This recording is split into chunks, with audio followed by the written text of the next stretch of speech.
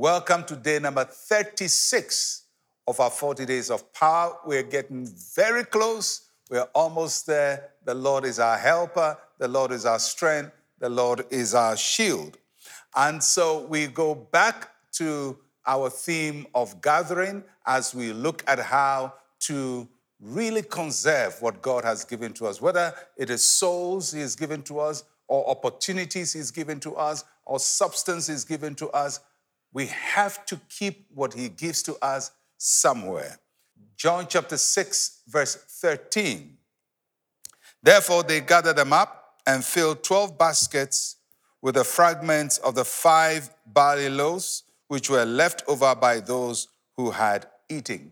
This is after the multiplication of the bread and the fish. And now the people have gathered together the pieces. So what do you do when you gather something together? The passage says that they gathered them and filled baskets. They had an overflow of a miracle, an overflow of supply. They left it on the ground. Jesus says, gather them, and He puts them into containers. It's a very, very instructive way as to how we harness the opportunities that God has given to us.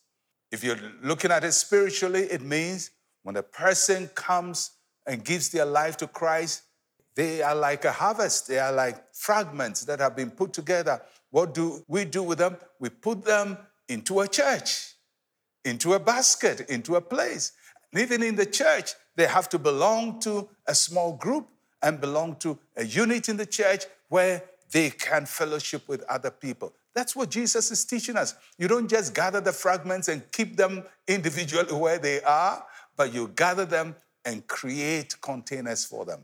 For our spiritual life, it is going to church.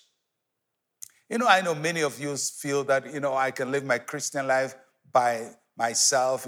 I can worship God in my heart, in my spirit, and so on and so forth. Now, that is all true. The Bible says that God lives in our hearts. But the same Bible says, although God lives in our hearts individually, we must join other believers in a Christian community. We call it church. You have to be in a basket.